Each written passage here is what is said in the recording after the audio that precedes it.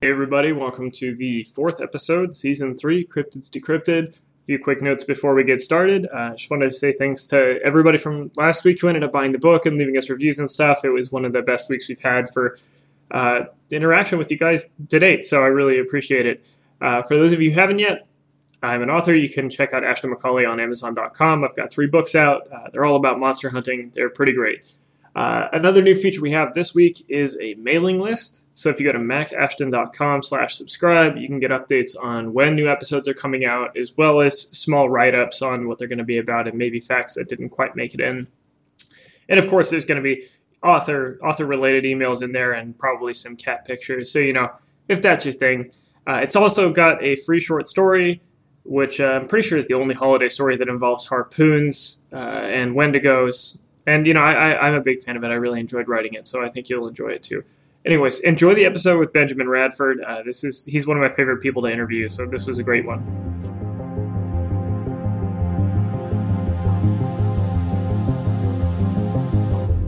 So you've heard him on this podcast before. He's one of my favorite guests. We're back talking with Benjamin Radford, professional debunker, writer for The Skeptical Inquirer, and author of the new book, Big If True, Adventures in Oddity. How are you doing, man?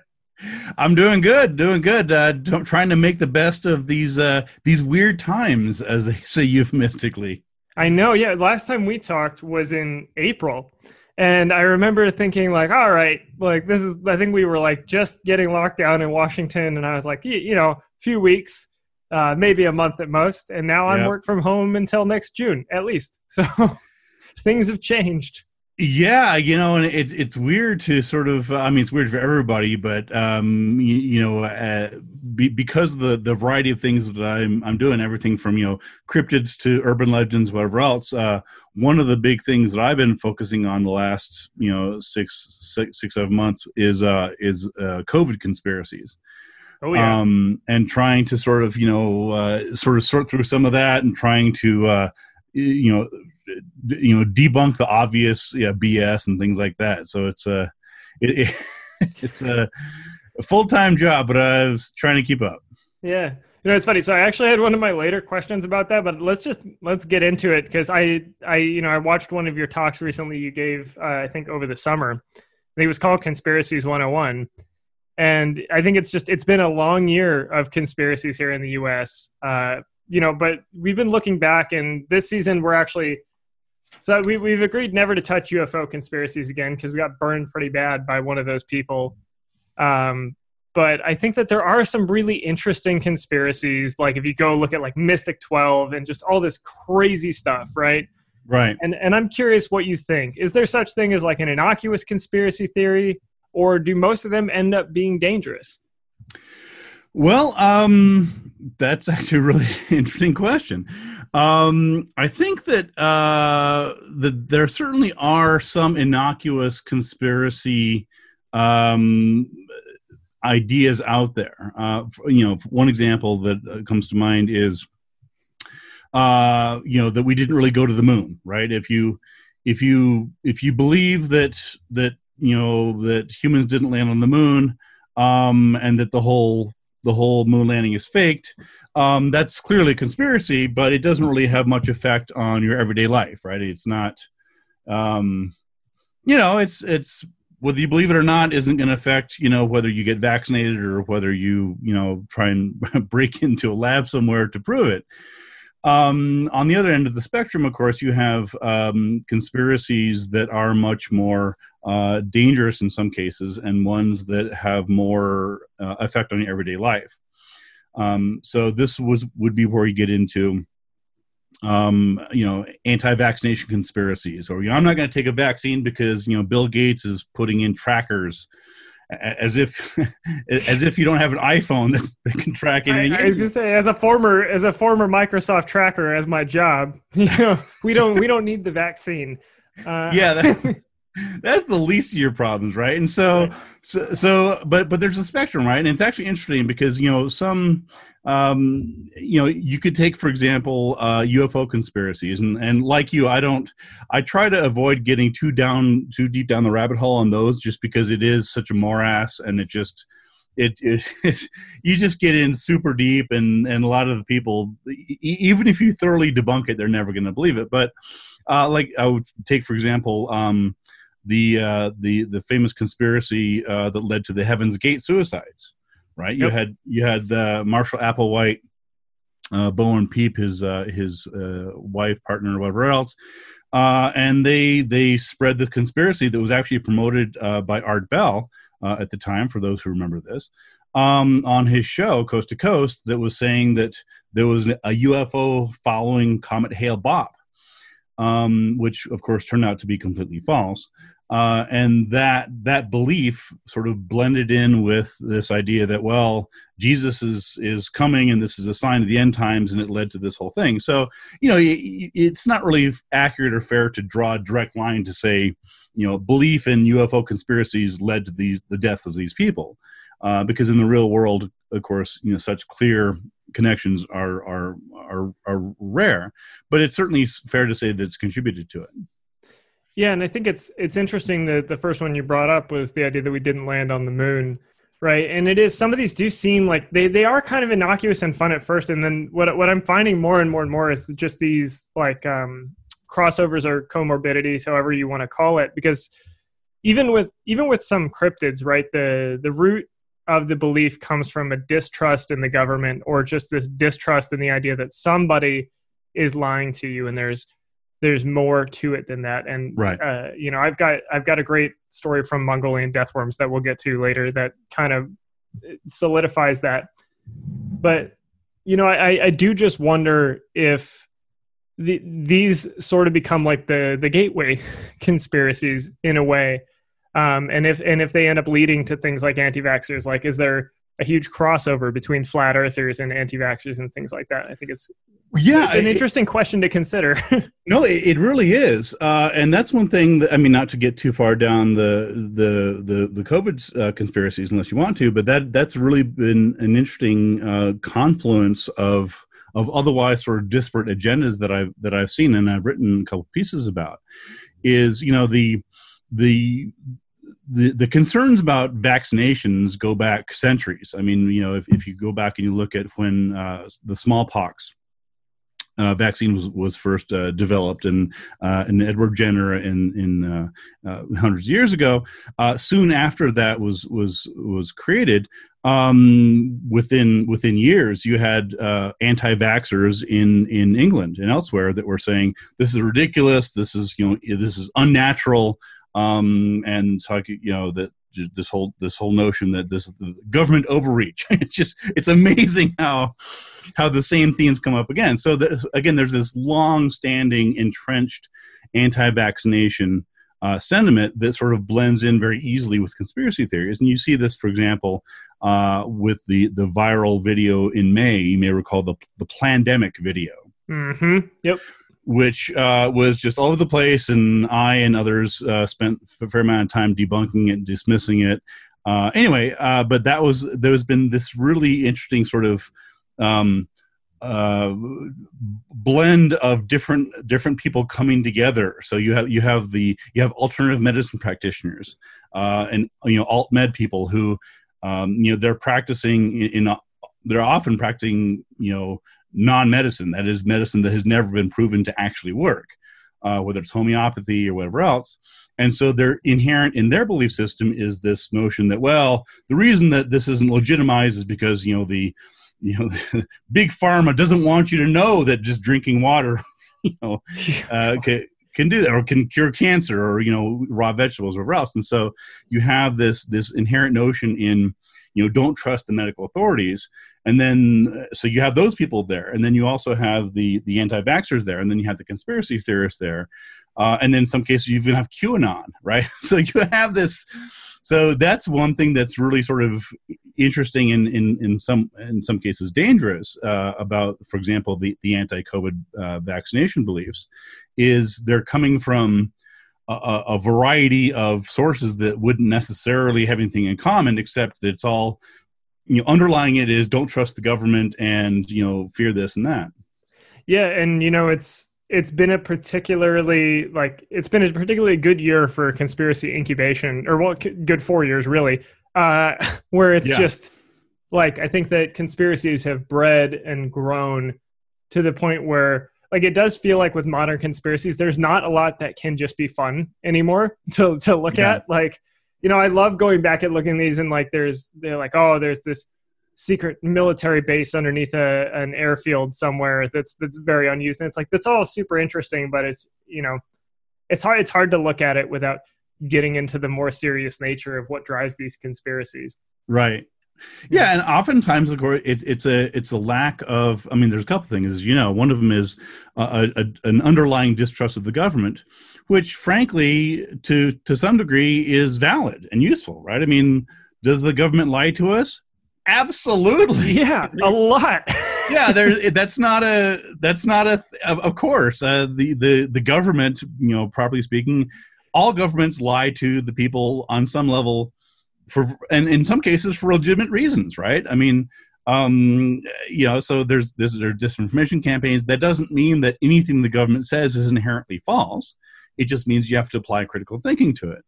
And one of the other factors is, you know, as you know, a lot of times conspiracy theories emerge in a vacuum of information, right? It's where the lay people have some belief that information is being kept from them. So it's either, again, it's typically information that they personally can't verify, right? And so, you know, that's why, you know, for people who believe that we didn't go to the moon, they can't go to the moon and see if there's footprints there, right? So they're saying, well, all the information is filtered through NASA. Well, yeah, that's because that's how we got there. You can't build your own rocket ship if you want to raise the money. Somebody tried.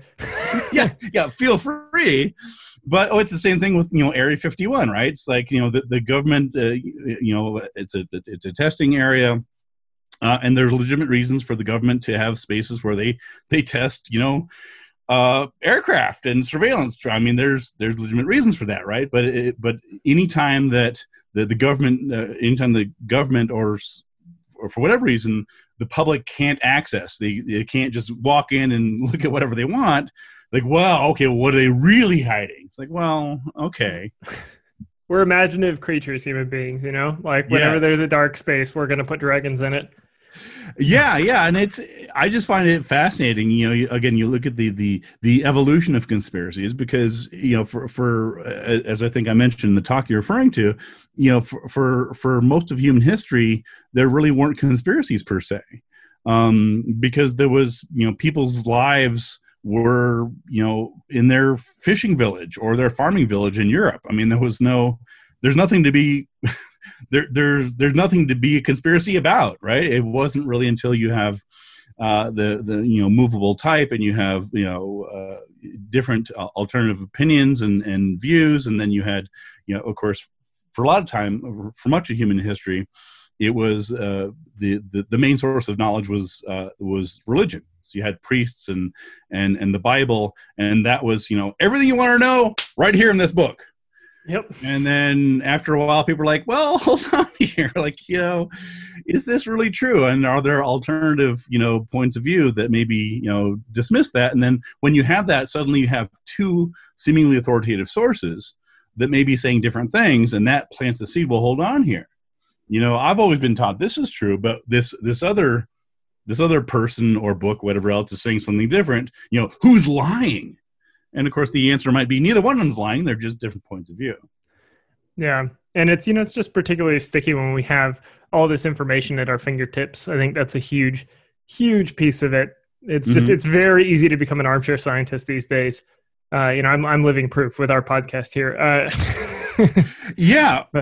And I would even argue that there's actually a problem of too much information. And I sort of say that reluctantly as somebody who is a writer and loves information and generally feels that the more information humans have about anything in the world, the better, right? Because the better information we have about, you know, how to solve problems and engineering problems or whatever else. But there comes a point, and we may already be there, where there's just literally too much information. With Wikipedia and the number of, you know, blogs, there's just so much out there. And the problem isn't the quantity. The problem is that our human brains can't process it all. And so because we tend to cherry pick and we have confirmation bias, it's easier than ever to, whatever your point of view is, whether you believe that, the earth is flat or whether you believe X, Y, or Z, if you have access to the internet, you can find a group of people, in some cases, experts, or I'm using air quotes, experts, who will say, yeah, you're right. And it becomes this echo chamber, and it makes it all the more difficult to tease out which information is good. Yeah. Now, I think that's actually a decent segue into your new book, because this is basically a collection of investigations you've done over time, right? Yeah. So my new book, Big If True: Adventures in Oddity, as you mentioned, it's a collection of columns that I've written for Skeptical Inquirer Science Magazine, where I've been a columnist for, I don't know, like 15 years or something. And I had, as you know, I've done a couple books in the past. We've talked about them, but I thought it would be interesting and fun and hopefully useful to revisit the information in these columns. Some of them were sort of old and not worth dusting off, but most of the topics are pretty evergreen. And in my column for the magazine, my column is unique for a couple reasons. One is that it's basically a Q&A column. So in in Skeptical Inquirer magazine, for those who aren't familiar with it, we have a variety of regular columnists. For a while, we had the late Martin Gardner, the late James Randi, and others, Joe Nickel and Massimo Polidoro, and so on. And I sort of was brought into these ranks, or I sort of wedged my way into the ranks, if you will. And I said, okay, well, why don't we? I mean, these are all interesting, but I, as the then editor or the then managing editor, I would occasionally get people emailing me personally, asking me what I thought about these things. And I had done some investigations, but I wasn't writing a regular column or anything, and so I realized, well, why not go ahead and say, okay, well, you're asking me this, let's find out, and turn it into a column. And so basically it turned into, as I mentioned, a Q&A column where people would write in. Sometimes there were other skeptics. Sometimes there were journalists. Sometimes there were just random people that stopped me on the street and said, what do you think about this weird thing? And I said, well, these are topics that everybody's talking about, or at least some people are talking about. And so why not go ahead and use that as fodder and as a launching pad to dig into some of these mysteries. Yeah, and there's quite a few like interesting topics in here, and I know in your email you mentioned a story about a toucan man. So I got to hear that. Like that's I've like even looking for research, I couldn't find a whole lot on the toucan man. I found a bunch on the duende, which is something you sent as well, which you said This might be a version of, but nothing on the toucan man. So. Yeah, I'll tell you the quick story. It's a fun story. So, and that was one of the things that I enjoyed about doing this book, is that even though it's a collection of my older columns, a lot of them are unusual and they're fresh. I mean, I didn't really just want to rehash something that's been done a million times. And so it was kind of fun sort of dusting off ones and sort of revisiting them and updating them. And this was a case where I had gotten an email.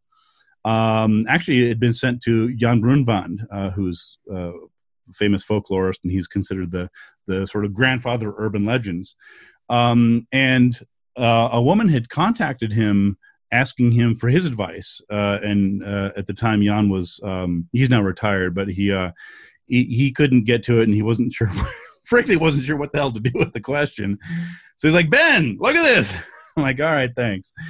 And long story short, so anyway, this woman, I think her name was Amy, emailed this story, and she said that she had. I'm going to summarize it quite a bit for here, but you can, of course, it's one of the sections in the book.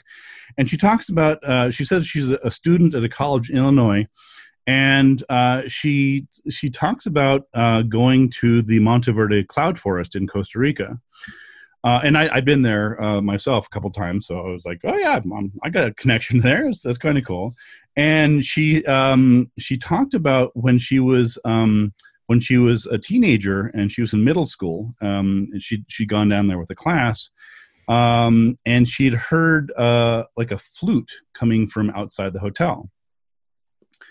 And I'm reading this, I'm like, okay, that's, I'm not seeing any mystery here so far. People play flutes. It's a thing there.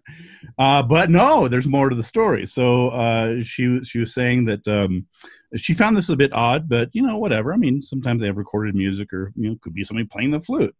But she said that her bunkmate had a weird dream, and that was some toucan figure attacking her. And then she herself went to sleep listening to this, and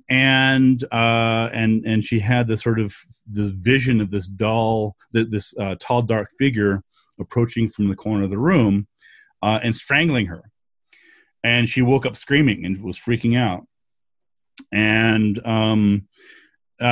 so the next morning, she was woke up and was telling her classmates about what had happened, and other people say, well, I didn't hear a flute. I don't, I'm right next door. I don't know what you're talking about.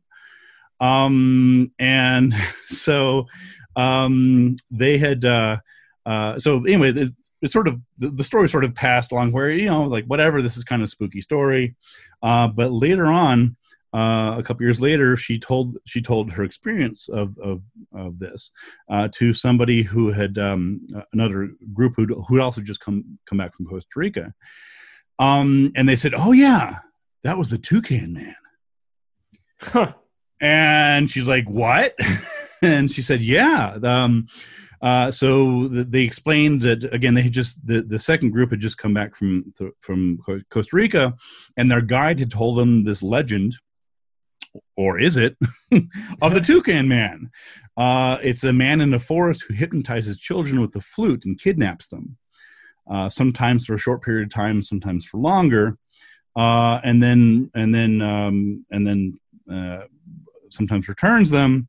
And she became convinced that she had a vision of the Toucan Man, or maybe it had come to her in her sleep or something. So Amy contacted me, said, I know this is kind of weird, but I'm just telling you, this is my story, whatever else. And I'm like, okay then. So the first thing that came to me, and as you know, one of my interests and background is in folklore. So I'm immediately thinking of this from an investigative point of view, from a folkloric point of view, whatever else. And the first thing I think of is the Pied Piper legend, right? Mm-hmm. Where you had a mysterious figure come and play a flute, leading off children. So there are, of course, there's some differences in the legends, of course. In the original Pied Piper story, the Pied Piper does this after the villagers in the German town of Hamelin refused to pay him for ridding their town of rats. But nonetheless, there are a couple things I'm trying to piece together here. And so I was trying to answer her question, but I'm like, I can only do so much, right? She's telling me the story from when she was a teenager. So this is years earlier. I wasn't there. She's the main source here, but I'm like, all right, well, let me see if I can tackle this. So as I mentioned, I'd been to Monteverde, and I don't remember hearing about the Toucan Man, but it doesn't really mean anything. But I did some research online and also in my library here. And I found almost nothing on the Toucan Man. And that sort of raised a flag for me because, it seems that the Toucan Man story came about from a tour guide, which is fine. But if you've been on tours, you know that they tend to, what's the word I'm thinking of? Embellish. Yeah. They're there to tell a good story, right? It's like, oh, well, it's the typical campfire stories, well, on this very night, 20 years ago, the hook-handed killer, blah, blah, blah. But so I'm like, okay, well, but I think there's got to be more to this. And so anyway, long story short, when I was researching it, I finally concluded, and I think I'm right, because of course I do, that the Toucan Man, it's probably a version of the Duende legend, which I had researched in Belize and also in Nicaragua and Costa Rica as well. And so that was sort of what made me sort of connect the two. And the duende is a magical man in Central American folklore, sort of akin to British elves and fairies in some ways. And like the Toucan Man, he's said to live in the forest and sometimes abduct children. And I didn't find any reference to a Toucan Man in my library, but I do have several books and resources on the duende, including books that I bought in Central America. And so the duende often, like the Toucan Man, uses music to enchant people. And again, this is part of classical legend. You know, the god Pan had the flute, of course, with the cloven hoof and things like that. But anyway, so the story was that again, the duende, which is a legend in that era, absolutely, and it had these echoes of the story. So basically, I wrote back to her, Amy, and I said, this is an interesting story. I looked into it. My best guess is that you're actually referring to a duende story, but that either the tour guide or the girls who were telling you the story years later, or soon afterwards, in high school had sort of put their own twist on it. But that's probably what it was. Interesting. Yeah, and one of the things about the duende is that so again, he's a small figure, sort of a dwarf, usually 3 to 4 feet tall, and there's a couple of characteristics. One of them is that his feet are backwards. Huh. And when I was in Belize interviewing people about this, I'm like, well, yeah, there's a duende. There's duende in the forest. I'm like, okay. And they showed me the backward feet, and they explained that the reason that the feet are backwards is because the duende is a trickster. And so if you find little footprints, and you try to follow them, you'll be going in the wrong direction because the footprints say he's going that way. He's actually coming that way. Mm. And he's said to have a little red hat and things like that. And I'll just tell you one other quick story. So when I was researching my Chupacabra book, I spent about a week in the jungle between Nicaragua and Costa Rica. I was it's mentioned in my book Tracking Chupacabra, but while I was there, I hired a local guide in the Indo-Maize Biopark Reserve, and I spent a couple days with him, and I was interviewing him about the Chupacabra. Did he believe in it? If Chupacabras existed, what sort of animals would they be preying on? Things like that. Anyway, so that was interesting, and we found some cool stuff. But and it was this, again, it's a very remote area. You have to take a plane to Managua, and then a bus, and then two boats and canoes, basically. So you are if you injure yourself, you are literally 10-12 hours away from the nearest hospital. So anyway, we're super remote. And when we were coming back in the village on the way back, I just coming in from spending a week in the jungle, and I was asking around. I said, as long as I'm here, let me ask about the duende. And so I asked the woman that was running the hospital. She said, "Oh yeah, we have duende here." And she said, in fact, there was a local boy who was kidnapped by a duende. And she said it was about 20 years ago, but yeah, there was it was a baby, and he was abducted by a duende. And then he was found several days later in the jungle. And I'm like, well, this is, my investigative folklorist ears are pricking up like, wow, this is cool. Is he still here? Can I interview him? And he said, yeah, he's still around. He says, well, actually he's a park ranger in the biopark. So as it turns out, I had just spent nearly a week with this guy who had been abducted allegedly by a duende as a baby, and I didn't even know it. I didn't find out until I was already back. Oh, so, jeez. I was like, oh, I wish I had known. I wish I had asked that, but it would have been cool to not that he would have necessarily remembered it, but it'd be fascinating to interview somebody who, according to his beliefs and those of his community, was abducted as a child by a presumably legendary or magical figure. So yeah, and it's interesting, like those firsthand accounts, right? That's what a lot of the evidence for this stuff hinges on. So those are always the most interesting to hear. Yeah. And I remember, listening to you talk about how you trace down the Chupacabra myth and talking to the first person that originally basically spread it. Like that's so interesting. Yeah, it really is. And you sort of, just to sort of see how, again, it's folklore, it's social media, it's media literacy. It's sort of seeing, who said what to when did it appear? With the Chupacabra, it was originally just a woman. And actually this, now that I think about it, this is actually the 25th anniversary of the Chupacabra. Oddly enough, Chupacabra's 25 this year. So I guess he can drink, and can't for a while now, but, it's sort of a young pup in the cryptid community. But yeah, I mean, it's just interesting going back into, the first person that saw it and who did she tell and what did she say happened. And then you had UFO believers come in and sort of co-opt her story. And that's one reason why the Chupacabra legend has lots of alien and extraterrestrial and conspiracy theories involved in it.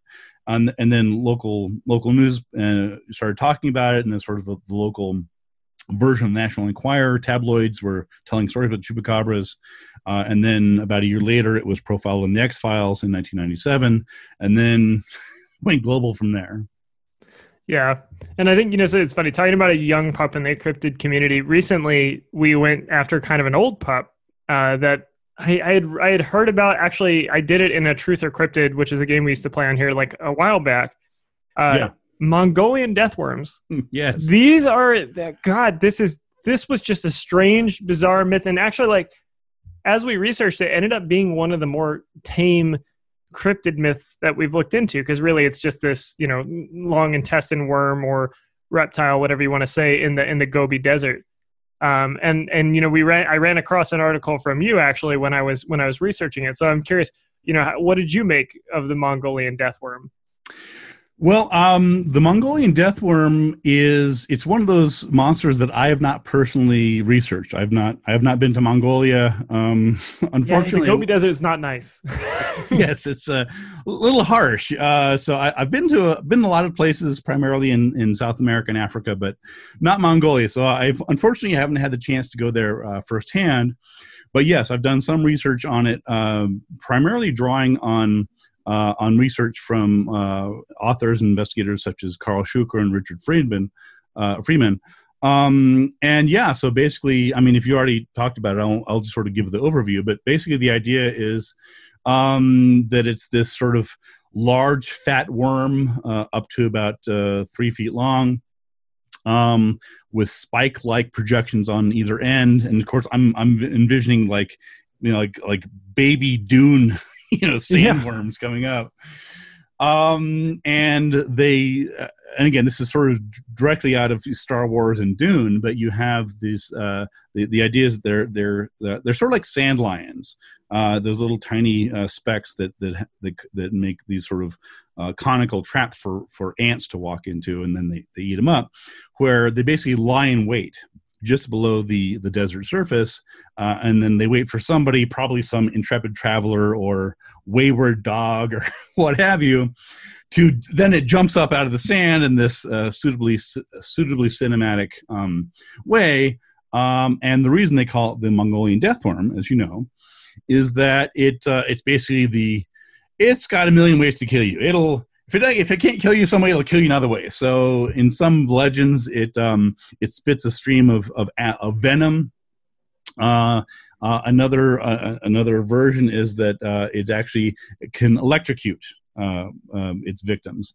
And of course, both of these are actual genuine defense mechanisms in nature, right? There's electric eel.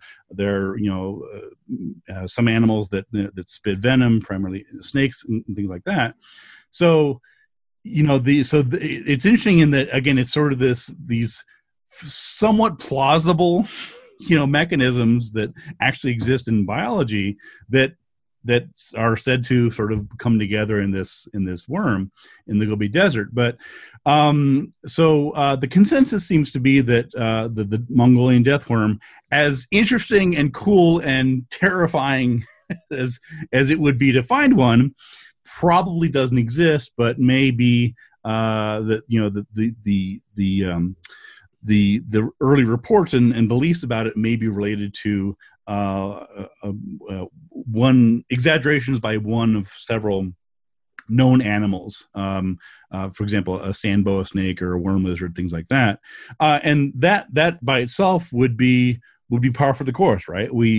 That's one of the explanations for mermaids. There are many people that believe, and I think it's probably true, that at least some early sightings, you use the word sightings however you want, of mermaids were in fact dugongs or other animals that were sort of seen at the surface that from a distance could look human-like. So there's lots of animals around the world that have sort of, that there may be some biological basis to it, and then it sort of got embellished as the legends added to it. Yeah, absolutely. And I think, with this one in particular, it was interesting because we've looked a lot into, movies and film and stuff like that especially after talking with you about the chupacabra, right, and Species. Mm-hmm. And this was an interesting case where the myth might have actually just inspired pop culture. Right. With because it was around long before Dune and certainly long before Tremors. But I think that Tremors in a huge way, right. As much as you can say, took inspiration from, what a strange film, right. But took inspiration from this myth. And, one thing in particular that I thought was interesting researching it was one of the few people that has actually gone out and done these is a guy named Ivan Mackerel. Have you heard of him? Yes. Yeah. Yes. So, and that's what I was talking about earlier with all of this stemming from a distrust in the government, because his story was that he had pictures of himself with American GIs liberating his city at the end of World War II, yet the government told him it was only Russians that liberated the city. And so he had this dissonance with his government, and that led him to start investigating strange things. Interesting. Like the Mongolian death worm. I hadn't heard that angle to it. Yeah, it was pretty fascinating. He was my favorite part of the entire research for the death worm, because he tried to find Dracula's castle and all sorts of just right. Exactly what you would expect from a fringe researcher. It was great. Right. Yeah, I mean, and not to get too far afield, but I mean that the whole trying to find Dracula's castle is again from a folkloric point of view. I mean, and again, not to get too far afield, but I mean, Dracula is a perfect example of something that there is no. I mean, there are people, as you know, there are people to this day who claim to be descendants of vampires and Dracula, people who they're they sometimes drink blood, or they have little samples of blood, and there's this whole sub community, and some of them again they claim to be part of this bigger tradition, but the bigger tradition they're referring to is a folkloric one. I mean, Dracula was invented by Bram Stoker. There were certain, he drew on, legends of Vlad Tepes and others. But I mean, it's sort of like saying, yeah, I'm drawing on tradition of Indiana Jones. Like, okay, that was a fictional character, right? I mean, hey, not to some of us. It's a way of life, all right? Well, and I'm not knocking it. I mean, I'm a big fan of Indiana Jones, but it's one thing to sort of model yourself in that tradition. It's another thing to sort of seriously look someone in the eye and say, well, the great Dr. Jones, right? And you're like, okay, that's okay, Spielberg, right? Like. Right, it's we can trace that one pretty quickly, but anyway, it's fascinating. But no, I mean you bring up again an interesting angle to it in terms of the intersection, and you and I have talked about this before, is the intersection of pop culture and and sort of, cryptids and what people believe in the real world. And you can look at it, you can look at, again, chupacabra and species, you can Mongolian deathworm and tremors, you can look at Slender Man, and people who, the two Wisconsin girls that stabbed their friend, nearly killed her because they believed that Slender Man had sort of manifested and was. So there's all these really interesting blends in their book Abominable Science. Daniel Loxton, Don Prothero talk about they have a couple of interesting sections about how the creature in one of the creatures in King Kong may probably actually influenced Loch Ness monster sightings. So it's just fascinating to sort of see the give and take of these things. Yeah, and that's I think another really interesting example that we've covered this season of something that spanned from pop culture, and I know that you've covered as well. A little film called The Exorcist and a place called Amityville. Yes. So you've done some work on the Amityville horror. Like I had no idea how wacky the creation of this legend ended up being, with like the bottles of wine between DeFeo's lawyer and the people in the house, like just insanity.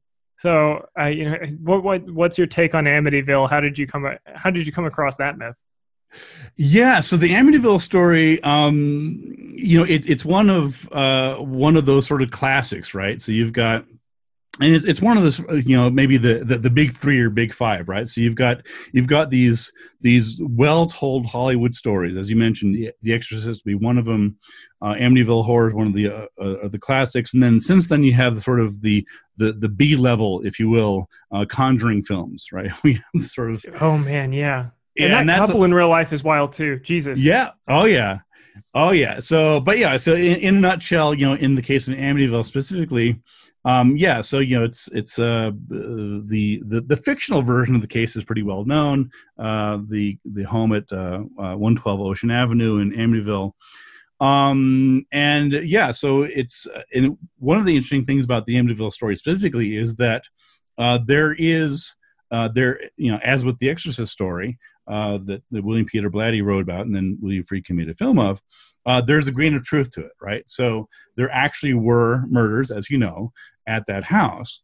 And it was the murders weren't committed by Satanists or ghosts or unseen entities, but by Butch DeFeo, who was the youngest son of the family, I think in 74, I think, and he killed 6 members of his own family in the house.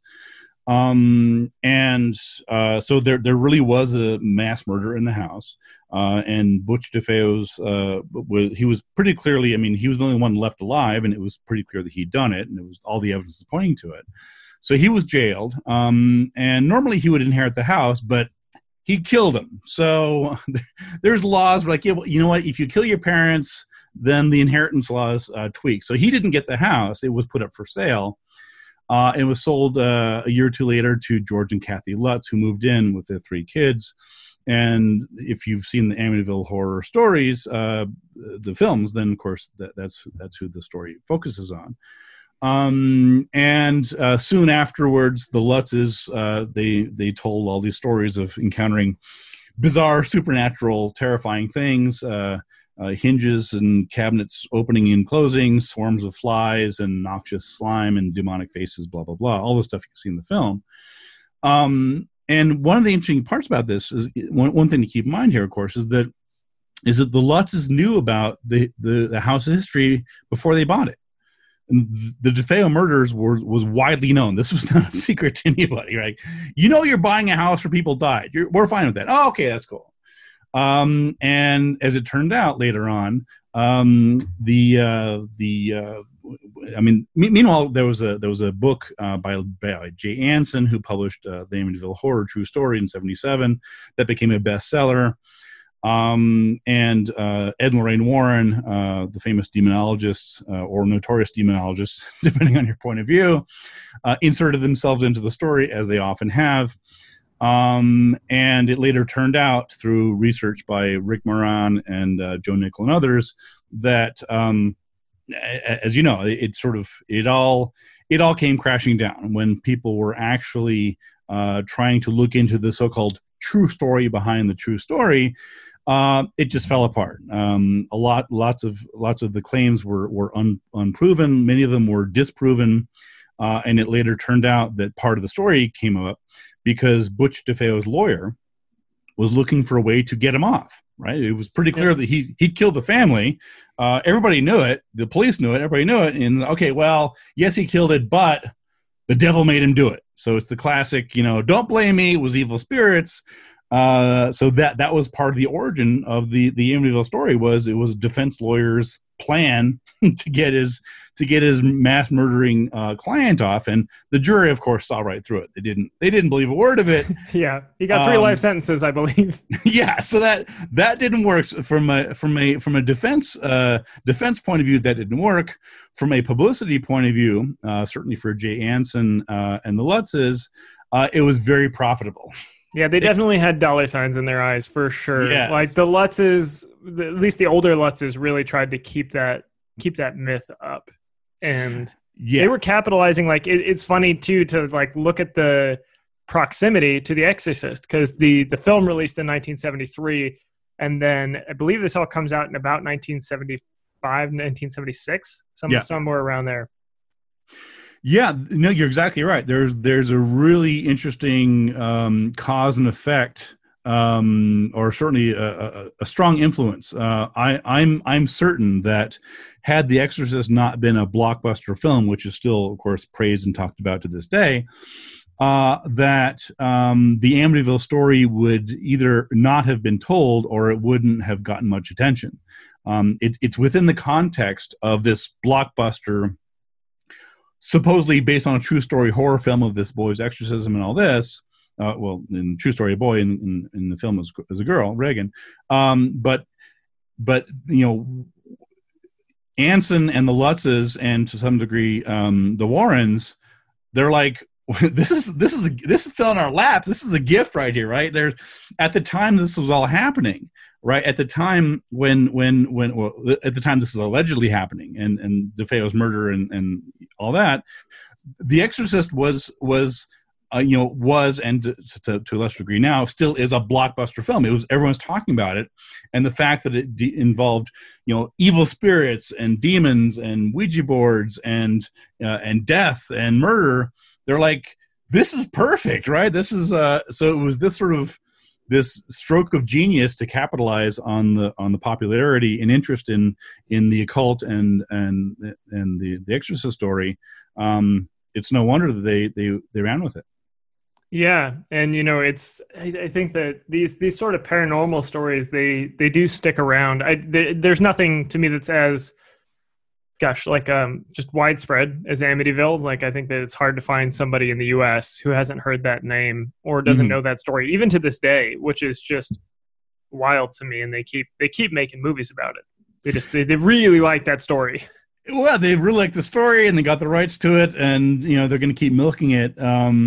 But as you mentioned, as we talked about before, there's the sort of the second tier stuff, which is the Warren universe and the Conjuring films, and those are lesser known, but in the same category. These are all cases in which there was supposedly some supposed true story behind it. Oftentimes, when you start digging into it, of course, it's pretty quickly debunked. But nonetheless, you have supposed true stories of hauntings and this and that. There's no real evidence for them, but they managed to turn it into a profitable horror film franchise. And one of the reasons, of course, is that horror films are very cheap to make. You just need good special effects, or in some cases, you don't even need good special effects, like the Blair Witch Project. Paranormal Activity too, right? They just needed a couple of cameras. Exactly. No, you're exactly right. And so that's one of the reasons why these are so popular is they're very cheap to make. And there's whole franchises, the Saw, Final Destination, blah, blah, blah. There's a built-in audience for them. And so of course they're going to, capitalize on it and milk that cash cow. Yep, absolutely. Now, for the last myth I wanted to ask you about, I wanted to get a little weird with it, because this is one that is like, it's a personal pet project of mine, and I don't have enough information to do a full episode on it yet, but someday I hope to. Have you heard of Tessie and the crazy stuff that goes along with Tessie? You're referring to Tahoe Tessie? Yes, and like mob burial grounds, Jacques Cousteau, and like underground aquifers that lead these lake monsters around. Okay, that's a fair question. The answer is I have researched a little bit into Tahoe Tessie at Lake Tahoe. I did a book with Joe Nickel titled Lake Monster Mysteries about, 10, 12 years ago. And there's a very short section on Tessie. It's been years since I've done anything on Tessie. Now that I'm thinking about it, I actually have a map of Lake Tahoe that I bought in a tourist shop where I was buying something. I think I was buying a postcard on Tahoe Tessie. So, you probably know more about Tahoe Tessie than I do off the top of my head. Yeah. I know that, for example, the idea that there are underground lakes and aquifers is very common when you're talking about lake monsters. That's been claimed in the case of Loch Ness, also in the case of Lake Champlain, going out into the Gulf of St. Lawrence and so on. It's a little bit harder to argue, for example, with Lake Okanagan in British Columbia, just because it's so damn far from. No lake monster is gonna spend 2 months.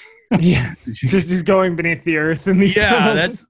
You're gonna die long before you get there. So anyway, so that's the short answer. Is I know some of Tahoe Tessie. I'll be really interested to hear what you find on it. So yeah. Yeah, so far it's just been weird. I think that the part that interests me the most is this idea that Jean Cousteau did a dive in, or I think he had a submersible in Tahoe, went down to the bottom and famously never released the footage because, quote unquote, people were not ready to see what was down there. And, there's the theory is that there's just a ton of bodies because it's a mob burial ground. Like I think it's Godfather 2, the ending of Godfather 2, they dump a body in Tahoe. And so it's just the idea that it's either this mob burial ground or he found sea monsters. And that is just, it's the best setup for a myth that I've heard in a long time. And I wish there was more about it. Interesting. No, I'm fascinated. You've got me intrigued now. I'll let you do it. I got enough on my plate, but no, I had heard, I'd heard some version of the Cousteau story. I think I heard it applied to a couple different places. One was in the Pacific or something. Another one was at Tahoe, where you have this famous pioneer explorer who goes to some place where you and I can't go, and refuses to. They're so shaken to their core that they refuse to say what they saw, and Yeah, it's just okay. Man, such a great setup though. Such a great setup. Yeah, well, look into it. I'll be. You know what? Here's what I'll do. I don't think I have much on it. I will look in my files, and if I have anything, I'll send it to you. Oh man, excellent! I'd love to see that. So I'm curious. what drew you to lake monsters in the first place? Because I know that that's a very prevalent myth. That's worldwide.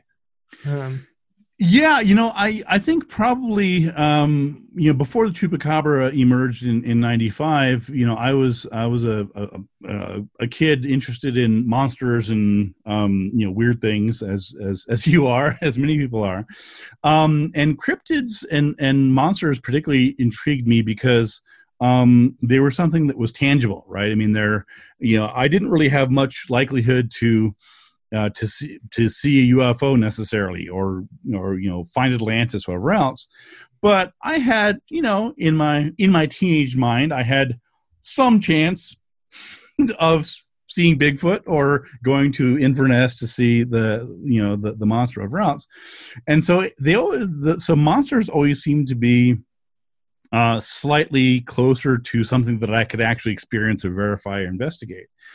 And the reason that I was drawn to lake monsters specifically is that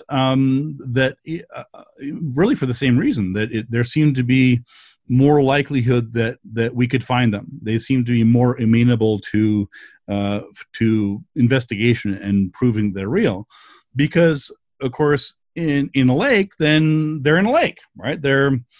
It's a confined body of water, right? Unlike Bigfoot, which could presumably be anywhere, any wooded area or even non-wooded area. I mean, there are some Bigfoot sightings here in New Mexico where we have mostly desert, as you know. Yeah. But in the case of a lake monster, and with the exception, as you mentioned earlier, that there are some that claim that there's underground tunnels that blah blah blah. I mean, you can always make that argument, but for the most part, lake monsters are presumably confined within a certain geographical space, and you can. That's where they are, right? I mean, so they should be. If you search that lake enough, you should be able to prove that they either are there or aren't there. And so that was one thing that intrigued me was. Just their supposed confined range. Yeah, and I think that they're just so iconic, and there's so many people that have stories of seeing lake monsters because there are there's big fish and stuff in lakes, and some of these are so deep that we're never going to explore the bottom, or we're never going to be able to definitively say oh, there's nothing down there. Right. And I think because of the mystery surrounding the ocean and just how we're constantly discovering new things there, I think it ends up copying over to large bodies of water in general. And just, again, it's that whole idea that the dark places in the map get filled with monsters. Yeah, absolutely. Yeah, absolutely. And again, that's one of the things, if you're, you would assume that if there really are lakes and monsters, and keep in mind, of course, that we're not just talking about one monster, right? If these are real animals, there has to be more than one of them, right? There's not just one Nessie, not just one Bigfoot. There certainly there couldn't be if they're in the real world. When you have he said advisedly, when you have a small enough population, they die out because they have to reproduce. You can't have seen the same Bigfoot in 1830 that you saw in 2020. They have to die at some point. And so once you sort of frame it that way, then you say, okay, well, hold on here. So there's not just one Tahoe Tessie. There can't just be one Champ or one Nessie or one Ogopogo. There would have to be hundreds, thousands at some point, and you're like, well, hold on here. So the question isn't, when we go to these lakes, why don't we find, why are we only finding 200? We would expect to see 1,000. Like, no, we're not even finding one. Yeah. Therein lies the rub here. That's the problem. Is that there should be large populations of these in these confined lakes, and we should expect to find thousands, or at least hundreds, or at least dozens. We can't even find one of them. And yeah, hear me out though. What if the females use these underground aquifers to shoot their eggs in, and then they just go to other lakes? Okay, and then the young grow up and kill the old ones. So there's it's just like Highlander. There's only one. Well, no, and that's I like that actually. That's a fair rebuttal. I'll grant you that. I don't know if it's fair, but it is a rebuttal. Sure, no, let's go with it. For all they could be duende eggs, right? I mean, who the hell? Toucan Man. It's like if we're gonna open the book to anything, then let's throw them all in there. We'll do a kitchen sink approach. I think that my favorite theory I've gotten from a guest before was that they were talking about it potentially being interdimensional creatures coming into these lakes through portals, and then tracing that back through Native American mythology about places of power and things like that, and that being how these creatures got here. And I was like, you know what? It's far out. I love it. Let's keep the mystery alive. Yeah, and look, I mean, I love, I love these sorts of things. I take it seriously. I genuinely investigate. I don't just poo-poo or debunk. I'm genuinely interested in investigating these things. And I love all the weird stories and whatever else. But at the end of the day, if we're going to be trying to scientifically prove them, then we have to apply Occam's razor, right? We have to apply the principle that all things being equal, the explanation that requires the least number of things to be true is to be preferred. So is it possible that lake monsters are actually interdimensional beings that come in and out of, others? Sure, that's possible. Yeah, it's not likely. Anything is possible. The question really isn't what's possible. The question is, what is probable? What does the evidence show? And that's a very different question. So again, I'm endlessly fascinated by, wild theories and all this and that, and they're cool and they're interesting. But at some point we have to say, okay, well, how are you going to prove that? Right? That's an interesting idea. How would one possibly go about proving this one way or the other? And the answer is like, well, we can't. Like, well, then as a scientist, I can't do anything with that. Exactly. If it's not falsifiable, then you can't. Yeah. You can't touch it. But. Yeah, exactly. And so, again, that doesn't mean it's not interesting or we're talking about it. It just means that if you're going to frame it as something to investigate from other than a folkloric point of view, which again is fine, I do that too. But if you're going to frame it as something to investigate to try and solve the mystery, then we need to have falsifiable claims. We need to have some hypothesis that we can test, that we can say this is true or this isn't true. And unfortunately, the whole field is lacking in those. Yeah, absolutely. Well, listen, thanks for coming on again. This has been so much fun. I love talking to you every time because we can really get into some of the weird stuff, and I'm fascinated by your work. I can't wait to read your book too. Where can people find your new book? What's the best way for them to purchase it for you? Well, I always ask people to try and seek out their local independent bookstore. We are, as you may have heard, in the pandemic, however, so unfortunately this is not the best time for that. So if you can't get it at your local independent bookstore, you can always go to Amazon.com. There's an ebook that's out. Actually, just came out a couple weeks ago, Big If True Adventures in Oddity. It's, I think, $25 or something. It's got 70 mysteries of all different types, 70 photographs, 200 and some pages. I'm proud of it. I think it's a fun book, and I hope people enjoy it. Yeah, and also promo. There's a website called Bookshop that right now is giving some of the proceeds from its sales online to your local bookstores, and you can also have them shipped to your local bookstore to pick up. Yes, which is great. So I've been loving Bookshop, and they also do ebooks too, which is awesome. So yes, that I'm glad you mentioned that. I got a couple things through Bookshop myself, and I should not neglect to mention I also have a podcast called Squaring the Strange. That we're now in our third year. We got a couple new episodes out, so if anyone's interested, you can check that out. Awesome.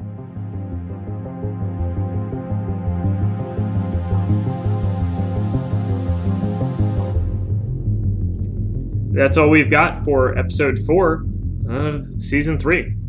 We're getting them done. We still got to do our Leprechauns episode. It took a bit longer to get this one out because November was National Novel Writing Month, so I was busy and I couldn't edit and I couldn't record, but I swear we will get on recording the Leprechauns one next. And then we also have a special crossover episode coming up with Cinema Esoterica. And if you haven't listened to them, they're amazing, but I am going to have the host of that podcast on, and we're going to talk about the movie Tremors. He's going to break down the film. I'm going to break down how it compares to the Mongolian deathworm myth. That's not one you're going to want to miss. That's going to be a really good one. So I hope that Leprechauns will be out. I'm maybe before the end of the year, maybe not. The holidays, it's weird this year. But either way, I hope you all have a safe holidays. And see you next time.